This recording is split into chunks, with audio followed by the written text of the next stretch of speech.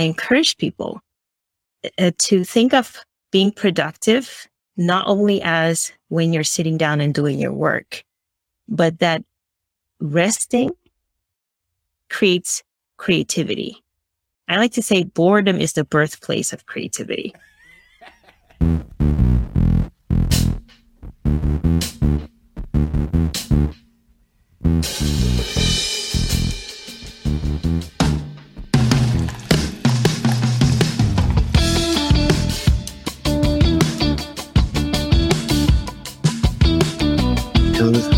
Hello. Welcome to Social Confoes. Good morning, good afternoon, good evening, wherever you are in the world.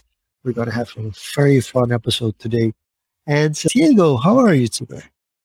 I'm doing pretty good. I'm not sure if it's me, but maybe you're a bit distant from your mic. I'm hearing you very low, but Low, or is it just the way that I'm talking? maybe it's the way that you're talking. Yeah.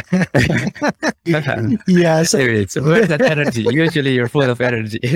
yeah, sorry Something about changed. that. Sorry about that. No, I'm actually, for the past, we were just talking the introvert extrovert conversation. And for the last week, my extroverted side is pushing. And that's all due to the fact that I think that slowly the attention is moving away from COVID. And COVID kind of made me like this introverted behind the scenes, kind of not wanting to be out there kind of person. And we're slowly getting back to more the extroverted kind of scenes. I'm also flying this Saturday to California. So maybe there's a lot of There's a lot of outside forces kind of a lot of thing. outside forces, people that I'm talking to, new clients coming in.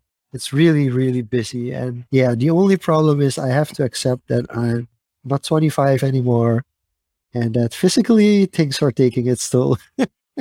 Awesome. Well, at least that's good from one side that things are picking up again. But from our side, I think we're going back to our roots, what we started with Social Confoes last year, talking about entrepreneurship, talking about marketing. We had a fun episode with Sheetal around, introversion, extroversion, productivity. And this is going to be another fun one because we have someone in the Netherlands who also excels at navigating online life as an introverted entrepreneur. And she also coaches individuals to, achieve the best possible outcome. And without further ado, I'd like to welcome Mariella Franker to Social Confoes. Mariella, welcome to the show. Hi, Welcome. thank you for having me. I'm going to jump because I'm the extroverted. So like jumping back in, you've kind of like behind the scenes had like about 10 minutes with the both of us. What are things that you immediately noticed in difference between Diego and mine? Well, I never like to make assumptions. So I don't usually look out for what kind of qualities do I see in someone, or is this person, for example, more introverted, more extroverted? Diego mentioned to me that you two are a bit opposites in that respect. And then I was able to kind of pick up that Diego is probably more towards the introverted side, and Jean-Luc, you're probably more towards the extroverted side. But yeah, there's a lot of layers in that and a lot of misconceptions about that as well. So I don't know if you guys want to get into that, or we'll just see. Diego, do you want to go into that? Do you want to do this confrontation right now?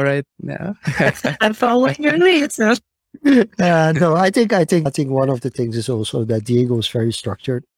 And I really I had to learn structure. And whenever I see an opportunity that I don't have to be structured, yeah. And I'm gonna give a quick shout out to Sherry, who's jumping in to watch a little bit as well today. So thank you for joining in. So Mariella, I mean, we can start so many different ways. For you, how at the current state of life you're currently in, I wouldn't say transition in, but how did your journey go to finding out what was going to work for you? Because like we discuss this often, like when having a Surinamese background, there are certain kind of studies that we all are presumed to do. You just said no judging, but like we all know, you go study economics, you go study health and medicine, and you're going to study law. Those kind of economics, law, medicine, those kind of like for us things that we were indirectly pushed towards. And then you decide to say like, hey, but this is the kind of career that I want to have. So can you tell us a little bit about your journey towards where you are right now?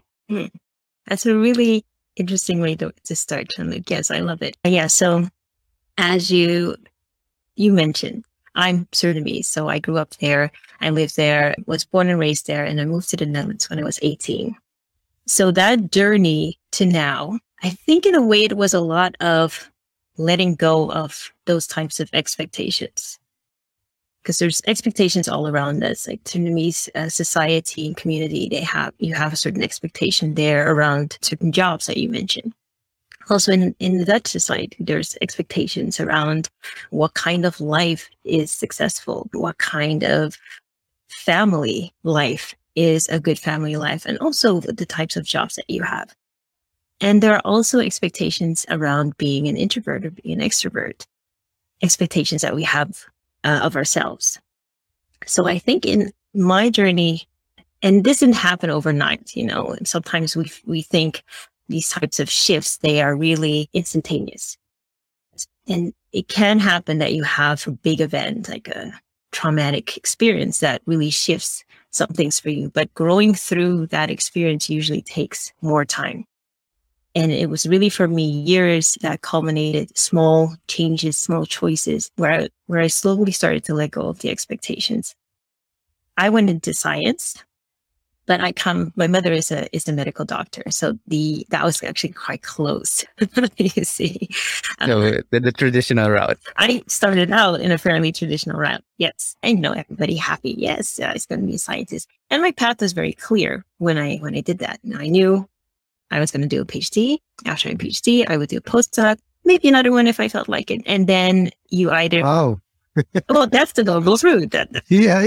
That's the Well, kind of excelling. Usually people, the average person goes either, you have the bachelor of science and then the master. But taking that PhD step, for some, it is a big step. So, and to do even a postdoc research afterwards says something about the discipline and commitment that goes paired with that. Yeah. I mean, as scientists, if nothing else, are really, really dedicated people because you do a bachelor's, a master's, and then your PhD. And that's just the start. You're still a rookie at that stage, which is why you then usually go on to do one or two postdocs, and then you're a proper scientist. And then the ideal is to start your own research group, for which you have to write for funding and actually get funding. And then you find a position at a university. So that was my view of my path. But I knew very early on that it didn't really click. In my PhD, I already noticed. And it really, of course, dawned when I became overworked during the last part of my PhD, and I almost burned out. So that was one of the really shifting events for me. Aside from the getting burnt out, were there signs that you identified early on that you said, okay, this doesn't click? Aside from the feeling, any, tangible signs what was it, the type of work, the type of research? Because I see you blog a lot. Was the writing always there? Because as a researcher, you write a lot as well. What aspects did you notice that kind of, like, yeah, this isn't going to be something I'm willing to do long term? Mm-hmm. Yeah, that's interesting. Because at the time I didn't really think of it in that way. I have to say that it probably had to do with my mindset at the time. I felt what I now call I was in more of like a victim mindset, things that were happening to me. You know what I mean? When you feel that you have no control over your life or the direction it's going in. I did choose my studies and I chose to be a scientist, and I loved it. During my bachelor's, my master's, absolutely loved it. I still love science, the purity of it, the enthusiasm of the people, and the techniques. I mean, I worked in microscopy and we looked at proteins that you literally can't see with the naked eye. And people just figure out that how it works, and just designing an experiment like that. I just watched the video the other day. The protein I worked on was a motor protein, and it turns out it looks like this, and it walks along like a tube. And it's such a visual thing. And the way that people figured out how that works, it just fascinates me still to this day. So the essence, that love is still there. The things that I noticed that didn't click for me were, for one, you mentioned the writing. Yes. You do write a lot as a scientist, but the style is very different to how I naturally write. I'm very interested, turns out, in the human side of things. How does this help the person in the end? Whereas science is still, fundamental science is what I did, is still quite very much removed from daily impact. It's really, really the fundamental stuff. And even if you talk about developing a medicine, that is already like a lot of steps removed from the type of work that I did. So I missed that connection. And then also in the style of writing, it's a bit dry. It's very factual because, of course, academic writing is extremely, I wouldn't say boring, but it's heavy. Like I'm currently renovating and I'm looking at books that I was into when I was into science. And some of these books, like probably you've read Lacan. I don't know if you read Jacques Lacan. No, I haven't. But Lacan's books are like, it takes quite some time to finish just one page. And it's because every sentence has so many layers to it. And we're not even talking about the tone of voice and writing style at that point yet.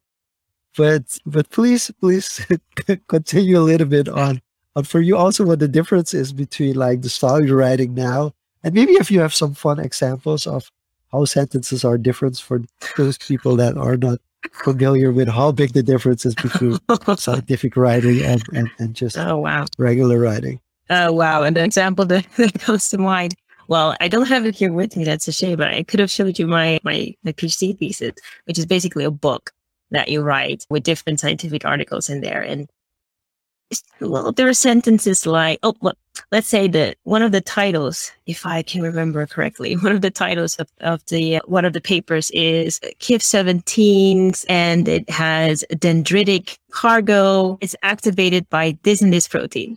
That is the structure of just the title of the article. Very descriptive. Very descriptive, yeah. But science is the pursuit of truth in essence. We want to know how the world works. And it's a different type of truth than what we talk, when you and I talk about truth, it's a different concept altogether. So that works in that world. For me, I was more interested in what does it bring to people. So if I would explain, I actually, for a while, was really interested in writing, they call them lay summaries. So I would write things for patients to help them understand. And that's already a very different style of writing within the scientific style of writing. So the exact same sentence around that KIF17, you would write it completely different for that audience. So going forward, the writing was one thing that kind of disconnected you from that traditional route. But was there anything else that sticks out that you thought before you took the step for traditional scientist deep into research? I loved how you described the protein walk. It still shows the enthusiasm and love that you have for it. But it's a very stark difference from back then to what you're doing now, like being in front of a camera, coaching other people, and that from being an introvert, as you said yourself, you even brand yourself as an introverted entrepreneur. So could you talk to us about that switch, when that happened, a particular event occurred that triggered that, and how you made that switch? Mm-hmm. Yeah, so for me, the first thing that shifted me was that near burnout, just because it changed the way that I saw myself, for example. It really created a lot of mindset shifts for me. It also showed me that I crossed a barrier that I didn't know existed, and that basically I was alone in a way. It sounds really harsh to hear it, to say it like this now, but it was a blessing in disguise. So I don't wish it upon anyone, but I learned so much from that experience, because before that I was kind of in that victim mentality. And when that happened to me, I realized that no one was going to help me through it. No one could help me through it. I was responsible for that. But what that did, it did help me to move past that victim mentality that I had before and to start making really conscious choices about how I lived my life. Could you describe this barrier you're talking about that you didn't know existed? I'm trying to place it in the context of the burnout.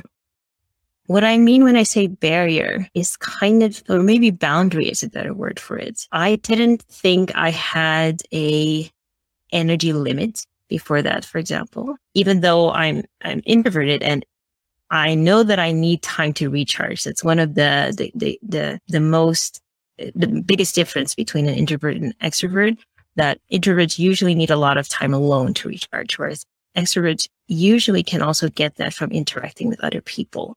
But interaction can drain introverts. So I knew that. But I was the type of person that could really push myself. I still do, but in a very different way. Back then it was just go hard or go home type of mentality.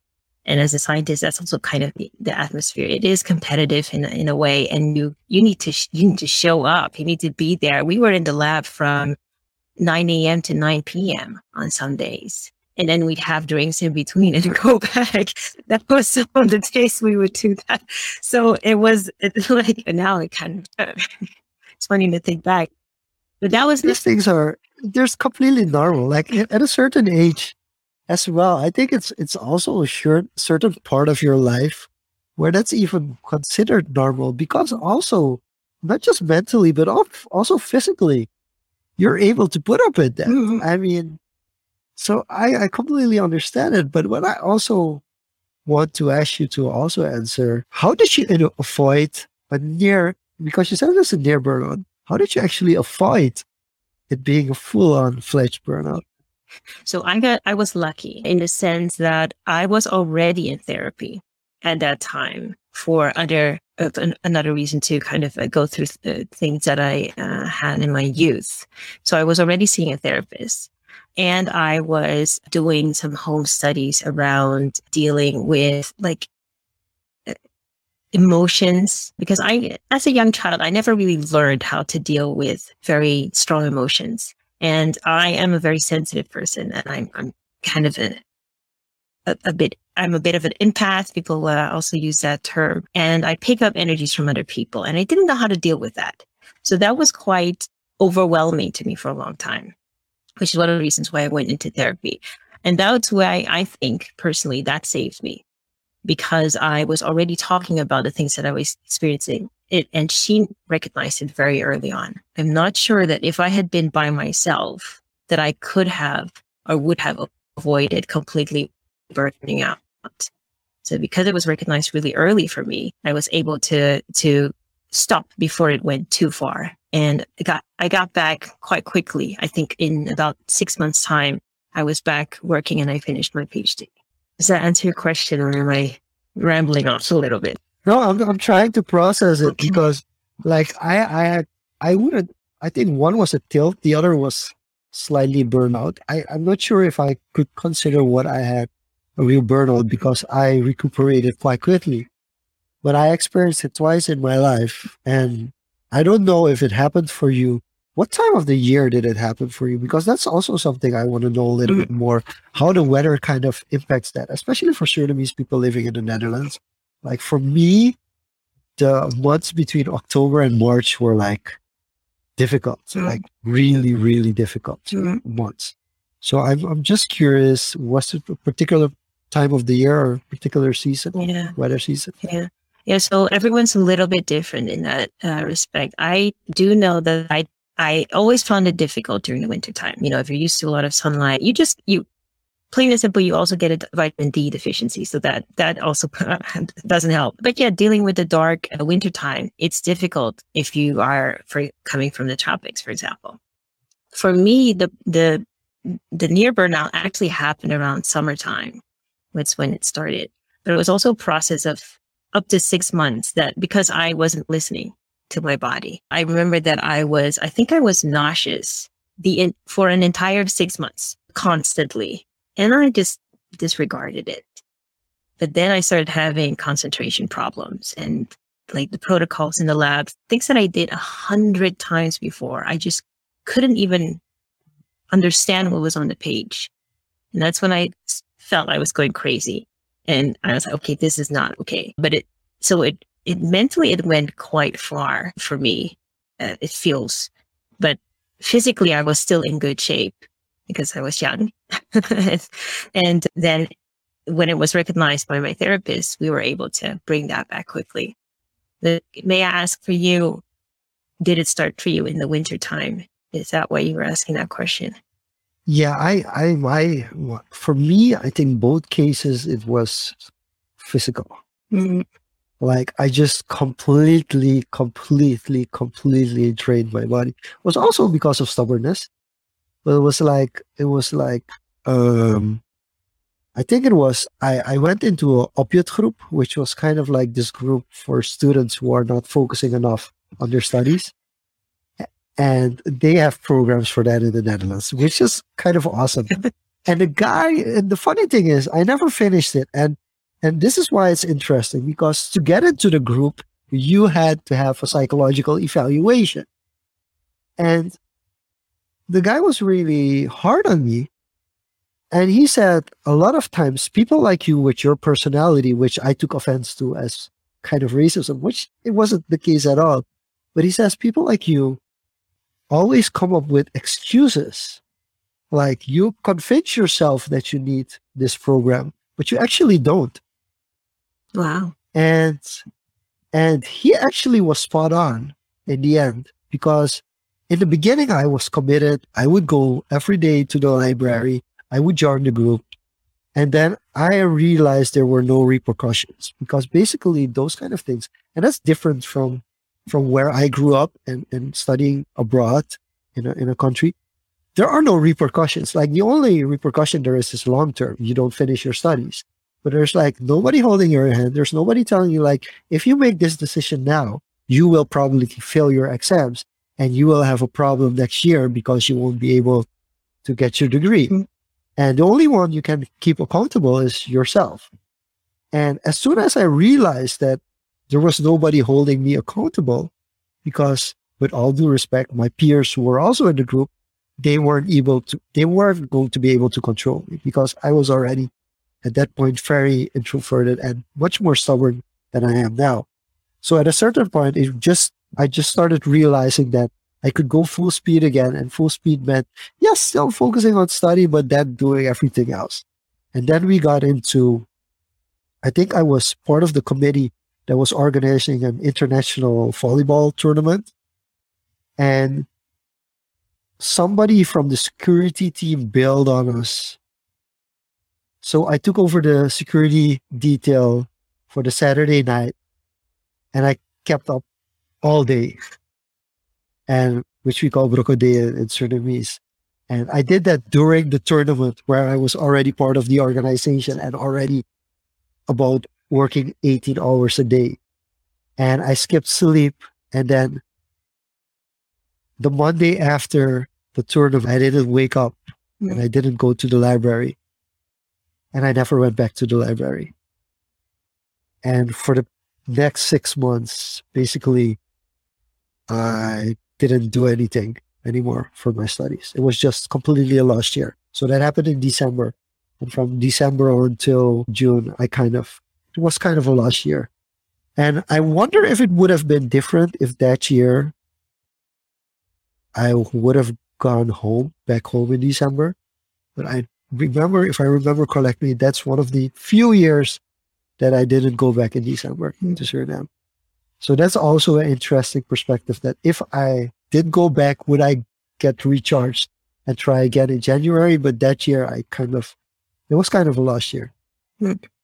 That's an interesting point that you brought up. I see that a lot also with the people that I work with.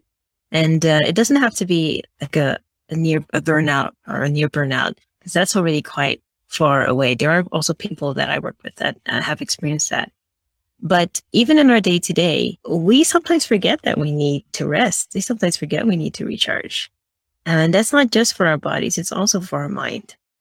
And especially introverts, we need more of that even compared to extroverts. But even for like you mentioned you're more on the extroverted side, but pushing your body so far, it at some point it's going to give. I have a curious question on the day to day. You mentioned the kind of building that lifestyle and to the small changes. You talk about small changes having a big effect on your life.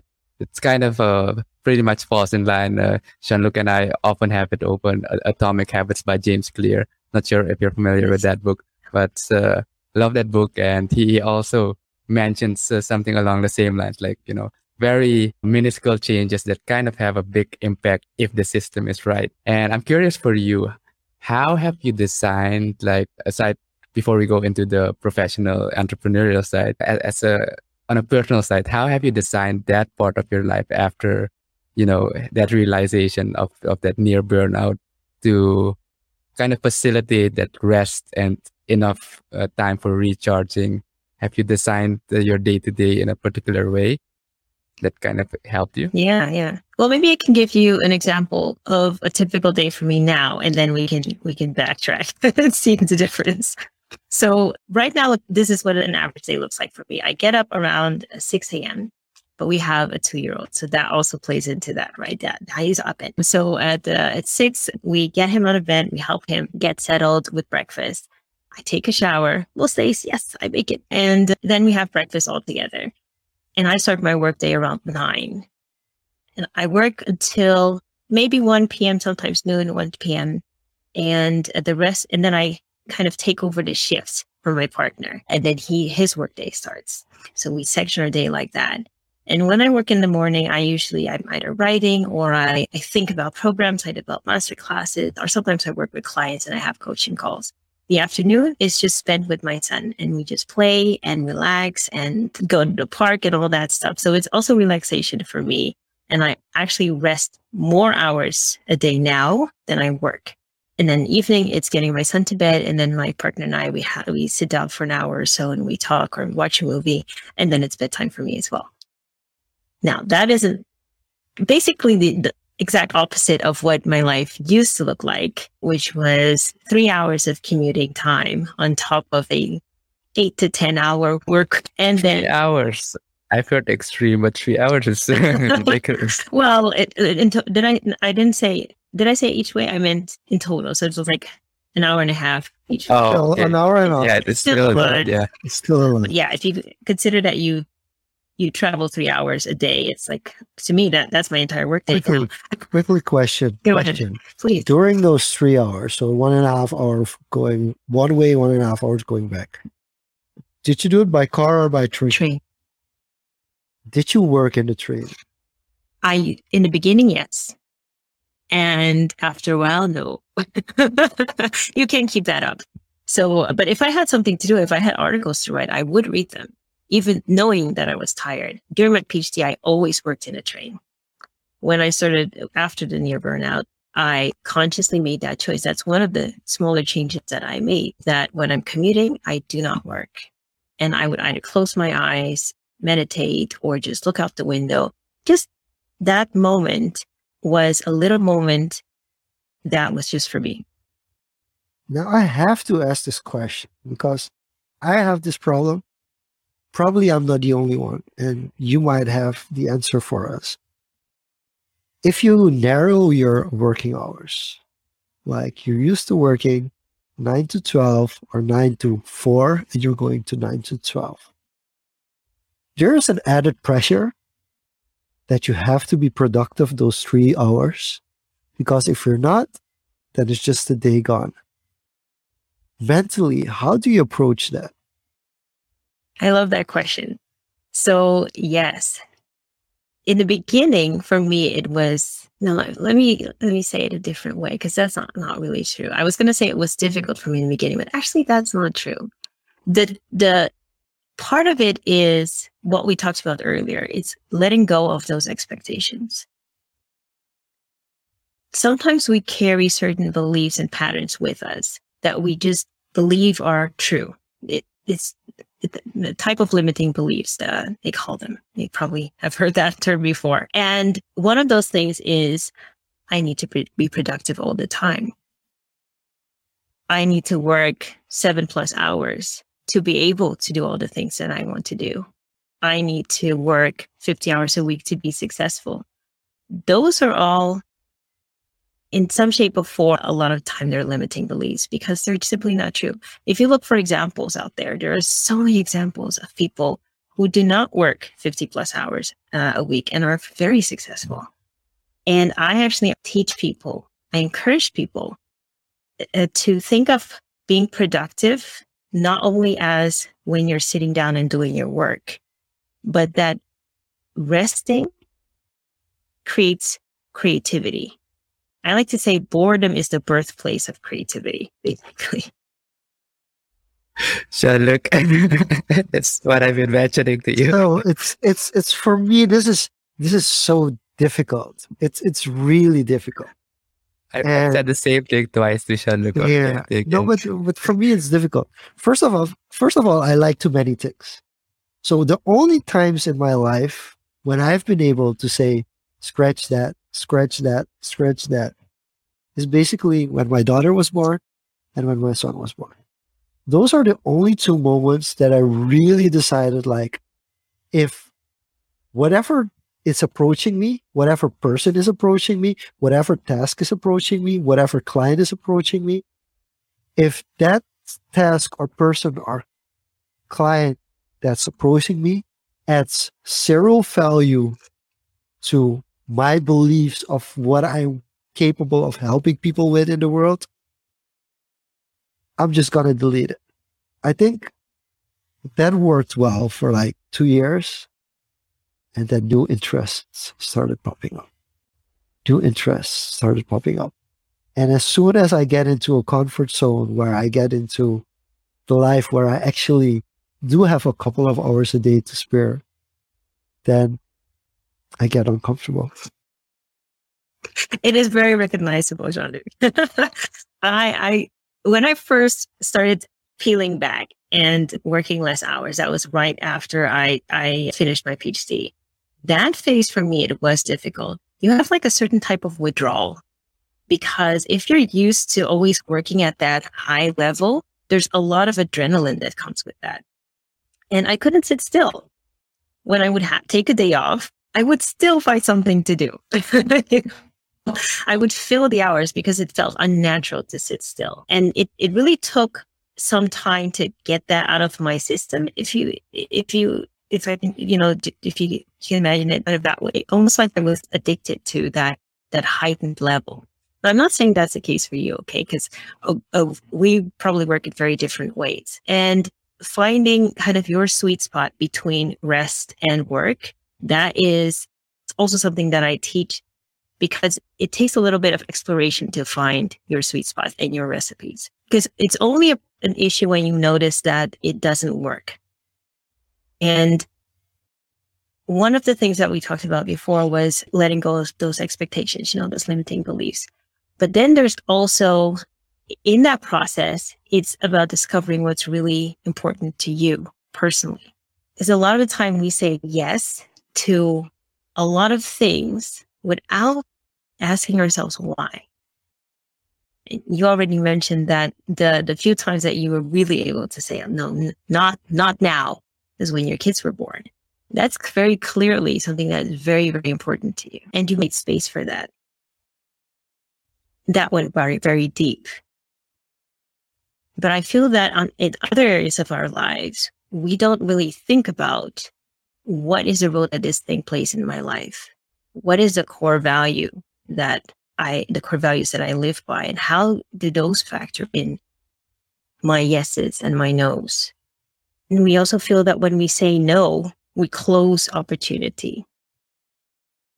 But I think of it as saying no to one thing is saying yes to other things.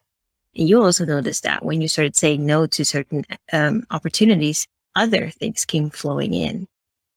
If you had said yes to those first things, you would not have the space for those other things.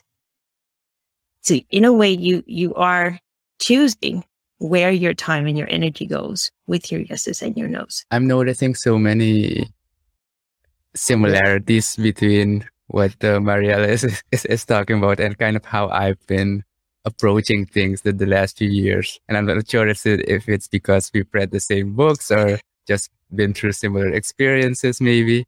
But yeah, atomic habits being one that little sentence you mentioned of small changes having a big effect. Just now you mentioned, saying no to make space for other yeses. I think it's from Tim Ferriss' 4-Hour Work Week. There's an example of that where he mentions if it's not a hell yes, don't do it, or take a week to think about it.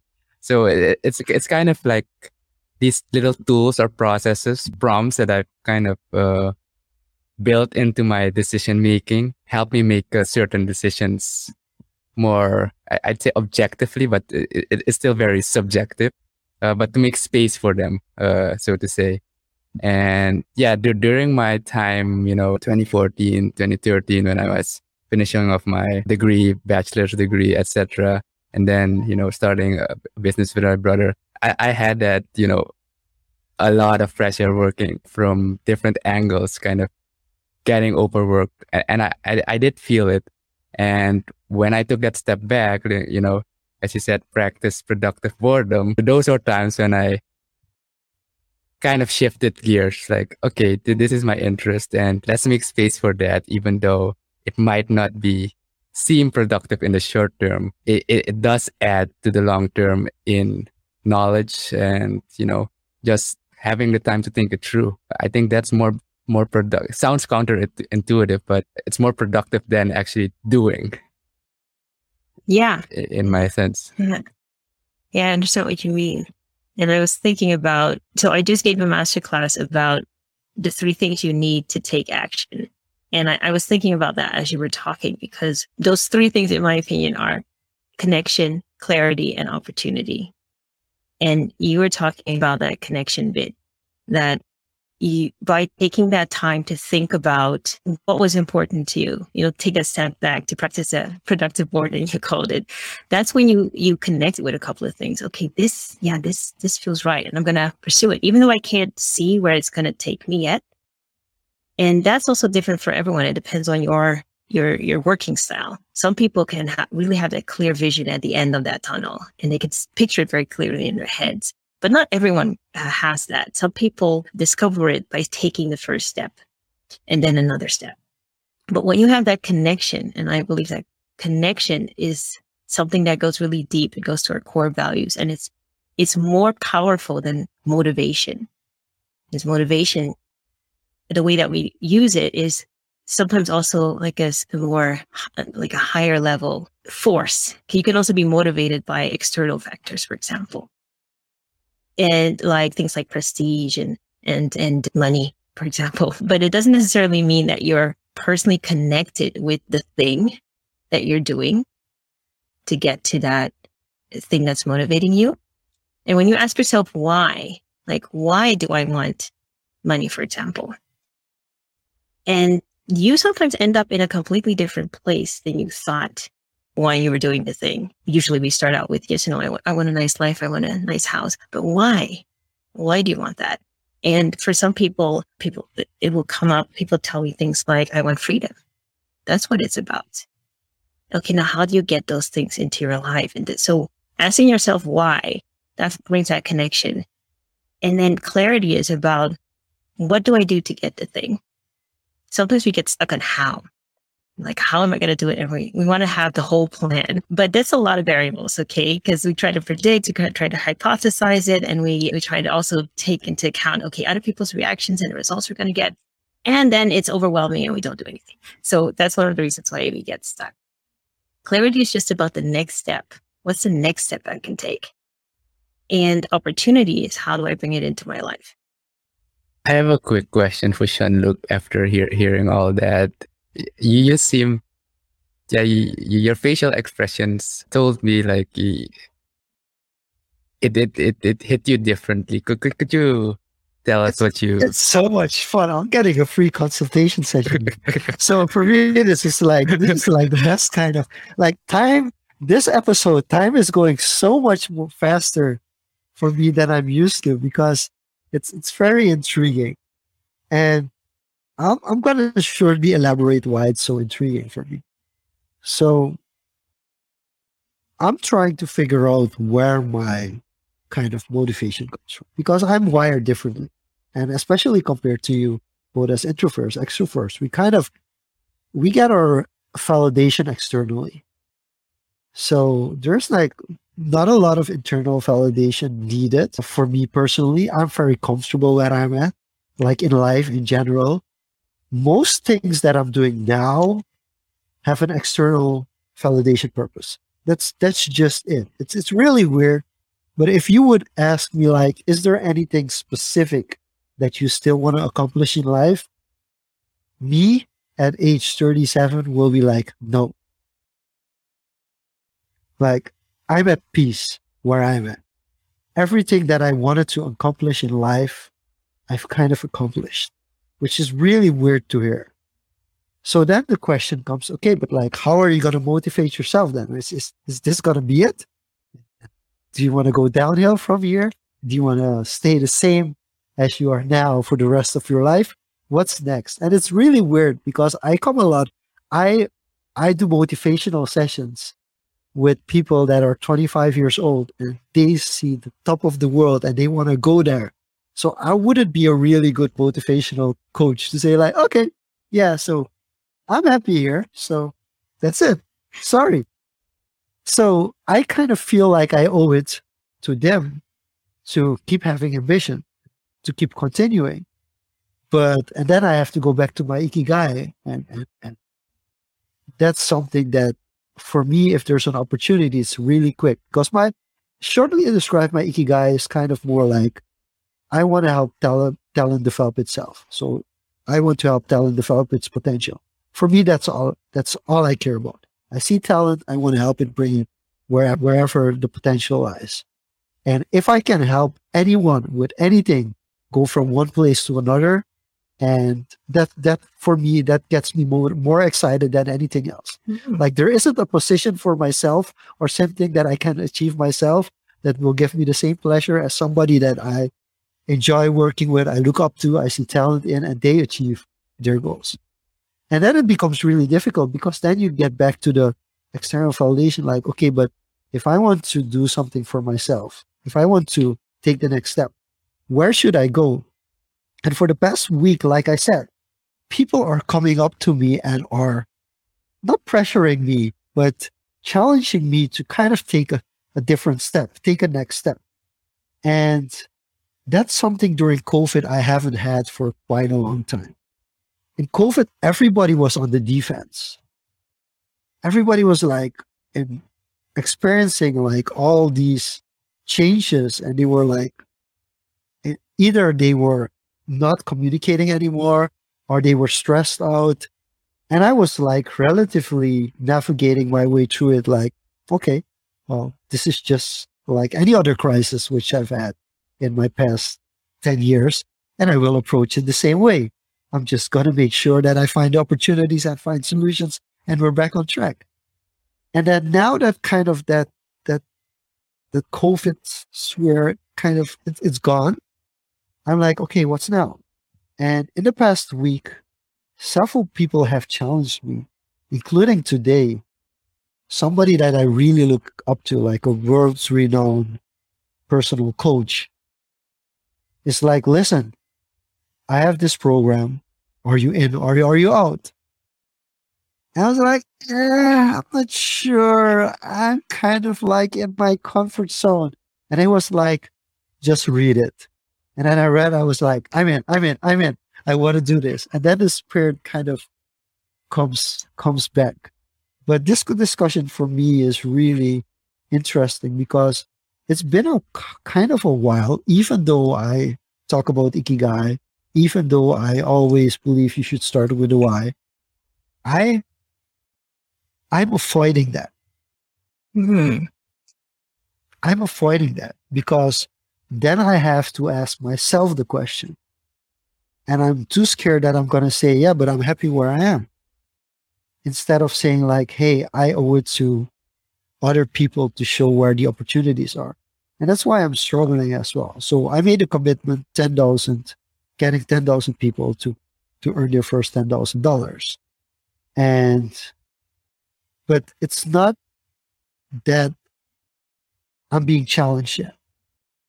And that's just me putting it out. And all of a sudden, there are people now challenging me to do that. And that's why I find it so interesting that even though I do a lot, the clear purpose of it always takes some time for me. And I've gotten patient to not worry about, because other people are like, but I have to figure it out. I have to figure it out. I have to figure it out. And for me, it's that I've realized that you get the signs in your life. And the only thing you should do is like, when the sign is there, like, hey, this is something that I need to know, that you have to recognize it. So for me, this conversation is kind of like a sign, which is building up on the signs that I've had over the past week. And that kind of makes me excited. So that's why you're because I'm processing this conversation and putting the feedback, and I'm kind of connecting it to what has happened in the past, even 24, 28 hours, 48 hours right now. Mm-hmm. So Diego, that's your answer. That's why my head is like spitting into overtime at the moment. It's very interesting. Gotcha. Yeah. Can I get back to Jean? Yeah, sure.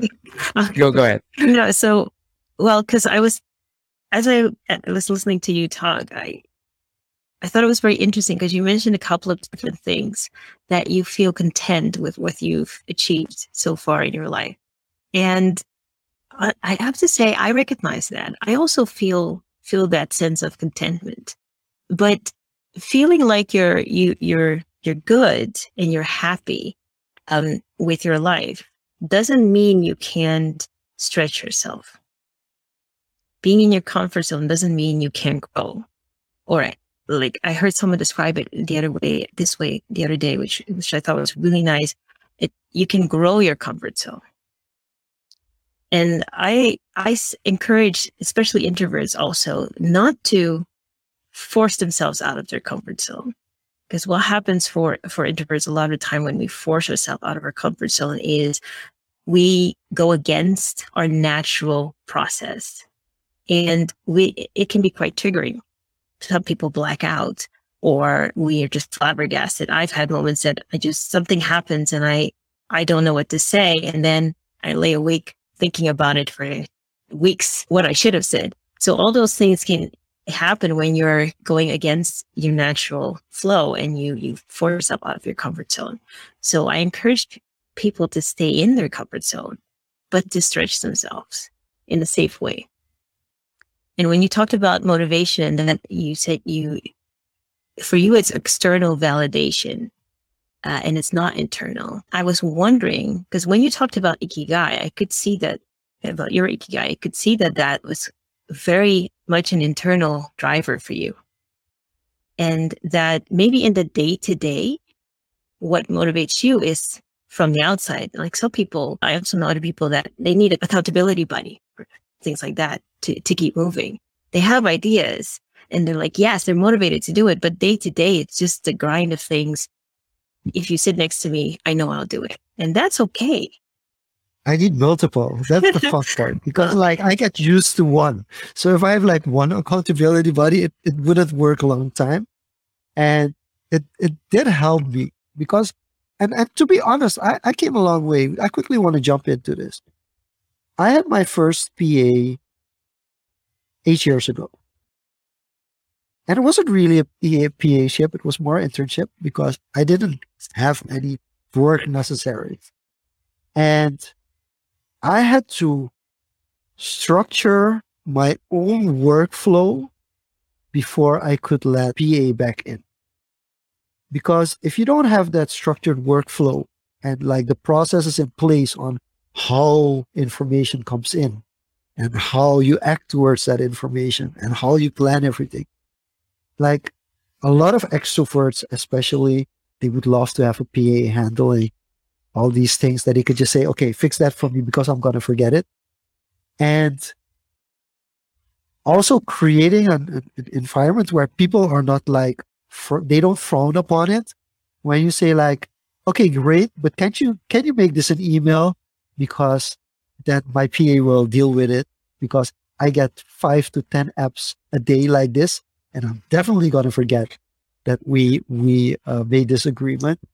So to create that framework to make it possible that you allow somebody to take over your calendar and plan it in, because the first 5 times it's going to go wrong. There's going to be a double booking. There's something there's an appointment that you forgot to tell to the assistant that you need to have done.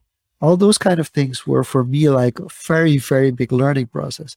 And in that sense, I'm definitely not yet where I want to be, but I do feel like I've come a long way. And honestly, I have to say, good, like, be proud in that moment that you feel that sense of contentment. I think some people like search for that type of thing their whole lives and never get to that place. And I think it's a beautiful thing to be that centered and that grounded and still be open to new opportunities and new growth from within that place. So don't underestimate the power of that. Okay. Yeah, I'm taking it for granted for sure. And yeah, it's also, it's kind of hard to say, but it's kind of this feeling that I'm not allowed to yet. That's also kind of like this external validation. Like I'm selling others short, saying like, this is kind of where I'm at. I'm content with this. I'm kind of selling others short who kind of, or like in my direct circle who still have the ambition to grow bigger.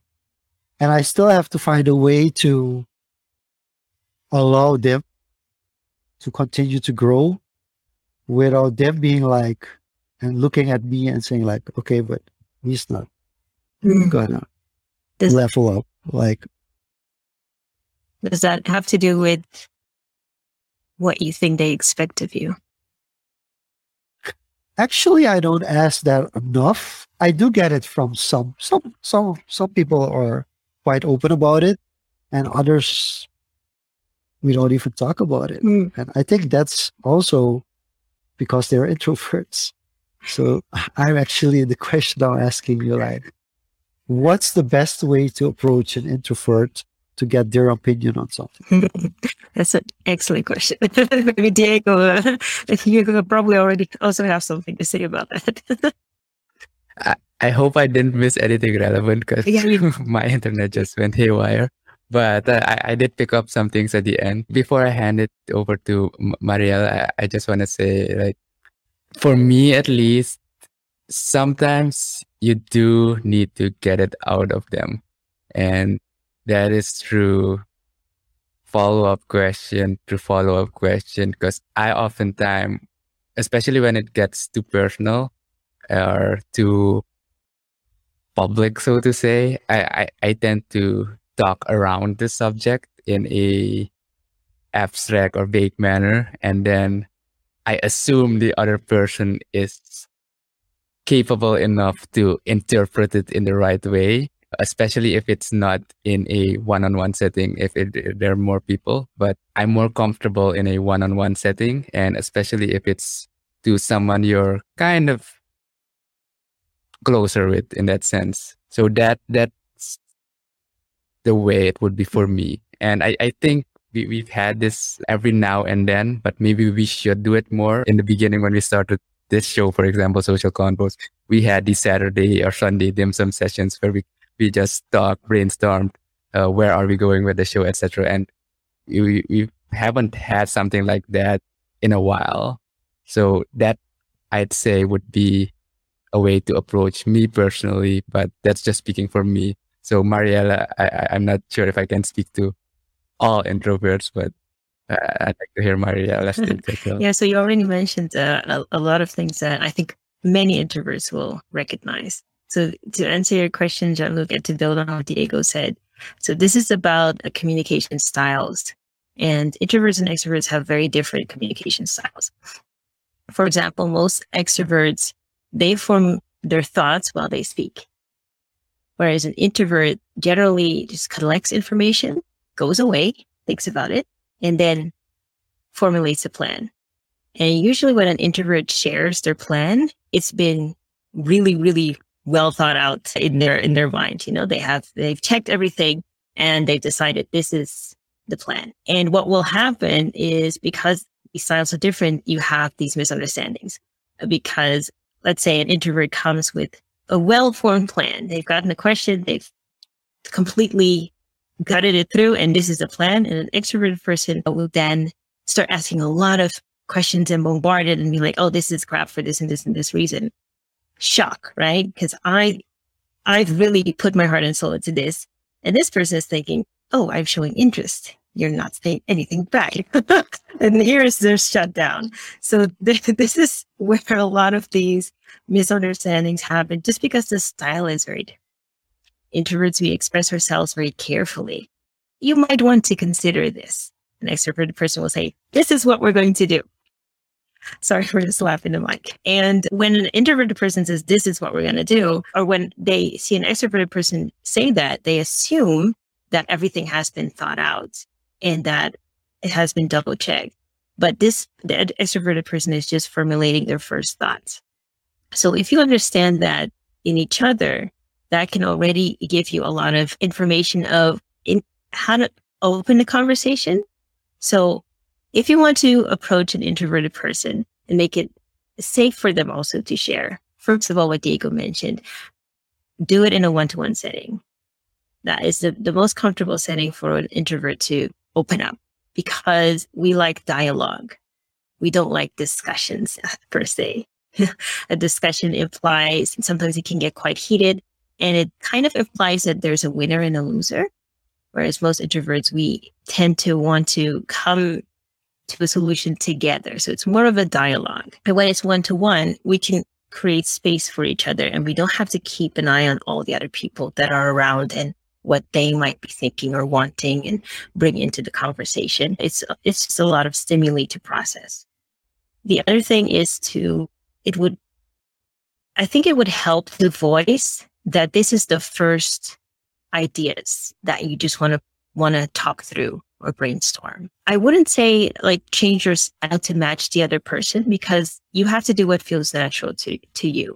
So an introvert should, like, if you go into that conversation, know that an extroverted person will voice things much more factual and direct, and vice versa. As an extroverted person, know that the introverted person will probably voice things a little bit more careful. But the best question you can ask is, what exactly do you mean by that? From both sides. If you feel that you want something isn't quite going well, or you see the reaction in the other person, like Diego just did, he saw a reaction and you don't look, and he asks, hey, what's going on there?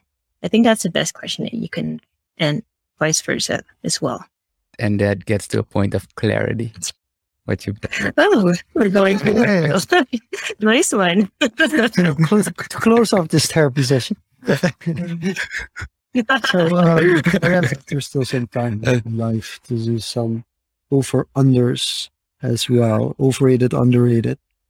This is kind of a segment that Diego and I do every time. And I can look at his eyes and see that we aren't as well prepared this week as we were in other weeks. But we always give a couple of questions to you. And basically these are just, could be something, or it could be a statement, it could be something in life. And we will ask you whether or not you think it's overrated or it's underrated. Of course, you can also say properly rated. And so let's really start off with something quite easy. And that would... Hold on. Just so I understand. So we're going to say something. Just so I understand the rule. We're going to give you something. I don't elaborate. If you want to elaborate. This is a quick... You want to elaborate? If you don't want to elaborate, you don't have to elaborate. If you want to elaborate, you cannot. I don't want to I don't want to keep you guys forever. I mean, I love you guys, but at some point, No. so I will try. No, you can elaborate on it. But, Fire. it won't be like you have to elaborate on everything for 10 minutes. So, yeah. Okay. Yeah. If it's somewhat a surprising answer, we will ask you to elaborate. But Then I'll leave it to you to guide that. Okay, go on. Yeah. all right, Sure. you wanna kick it Why off, not? Jean-Luc? Medical science, overrated or underrated? I did not expect that. Underrated. All right, because you're a scientist, probably. I'm a bit biased. Yeah. Okay. On the personal side, patience, Mhm. overrated or Very underrated? much underrated. Okay. Remote work. That's a good one. Ooh, that's a toughie. I think that really depends on the person. For me personally, it is underrated. Audiobooks, overrated or underrated? I've been thinking about that a lot. Again, for me personally, overrated. Just out of curiosity, how do you consume the best? Is it just reading, physical, or through a tablet or something? Through a If screen? it's really a book that I want to dive in for work, I like to have it physical. Novels I can read in any way. If it's master classes and things like that, I like audio. But for books, I've tried Audible and Blinkist, and I feel like it doesn't get me to the essence of what I want from a book. So Yeah. That's a nice distinction. Curveball at you. That's the final one. National identity, overrated or underrated? oh, you're gonna put me on the spot. National identity. I will controversially say overrated. I don't feel it's that controversial anymore. Okay, good. Okay, and to go full circle and a bit meta, podcasts, overrated or underrated? Well, I'm not gonna censor myself because you guys run a podcast, but I do feel that podcasts are underrated because there is so much more that can be done with podcasts, but a lot of them are just not very good. So that's why people may feel that it's a bit overrated. I think there's still a lot of potential, and that's why I say underrated. Do you feel like what would help the quality of a podcast grow? Of a podcast? No. Just like the quality. what aspects, like if you listen, because that's also the discussion why you listen to audio and why you listen to book form. Like, yeah. What's a good podcast for you? Like, what would be the ingredients? And now we're just asking you as a consumer, of course. Yeah. So I listen to a lot of different types of podcasts. Most of them are in my work area. So then you kind of know the types of things that I listen to, entrepreneurial, etc. I really love the type of podcasts that do show the journey that someone has taken, and that you get mostly right now. I'm interested in mindset. So I listen to a lot of podcasts around that, but I like it when I find something I wasn't expecting. So it's a bit of a vague description, I'm sure, for you guys. And I think it also depends on the stage that you're in your life. Quality wise, for me, it's about really asking questions other people aren't willing to ask or are afraid to ask, and having people that are willing to answer them. That's when I get the most out of it. All these taboo subjects that we usually shy away from, the people who talk about those things in a constructive way, that's when I learn the most. And I guess that's why Joe Rogan's so popular. Yeah, and it also has But it also has more of an interest and hype detail around it. Yeah. Yeah. Just because of the personality it is. But to close this off, Mariella, first of all, we appreciate you coming here on with us, having this conversation. Free consultation. Jean-Luc's therapy session. And yeah, to close it off, 2 questions. First one, quick one. When can we expect a non-academic book from you? And what can people expect from you in the short term, and how do they reach out? So a book is not in my immediate goal list right now. I'm still developing a lot of things. So I'm not writing a book, but I am writing a lot of programs, a lot of trainings and courses and master classes. So that's more in the short term. I'm doing a monthly master class this year. I just decided I'm going to do that. Every month there's another one. I told you guys about the one I did last month. And people can find me. Easiest way to get to know me and to know if what I do resonates with you is to sign up for my newsletter. And they can find that on my website. That's www.thefrankermessage.com. And I also have information about the masterclass there. I do have to We'll link that as well. And can you, and this is a free plug, Mariella, can you tell us a little bit about the Franker message? So, sure. So I got lucky with my last name there. My last name is Franker. And if you probably noticed, it's a play on words. So Franker also means to be frank, to be open. And the Franker message, I got that domain name when I still just wanted to write. So that was the name I chose to just write about anything that interests me. And now I also find that it is quite fitting with work that I do now, because I help people to open up and lean into the way that they naturally are, to just be themselves a bit more. And I do that specifically for introverts. And it's a German name. So that's a bit of a complicated history that from Europe to Suriname, and now I'm back in Europe. So it has a lot of layers for me that I feel just brings everything that I am together in my work and also my personal life. That's one of those moments where serendipity works at its best. And it's always amazing to see how that kind of worked out. Giano mentions amazing sessions. There's so much more to discuss here. I definitely agree. I think we didn't even go through half the topics we listed, and we didn't even list them. But it was amazing nonetheless. Appreciate everything. For the people who tuned in, thanks for tuning in live. If you've missed it, always the recordings will be published on the weekends. And Jean-Luc, you'll be traveling on Saturday. So what's the plan for next week? The plan is for next and week then you can close it off. I'm working next week. And I want to clarify that I'm actually working. And it's one of the few times that I don't control my own schedule, because I'm part of the volunteer team for the social media marketing world. So depending on when I get my time off, we are going to schedule next week's session. We're also going to see with our guest if that works. If not, we're going to do a special social media marketing world session. If it works out, we will have a regular guest.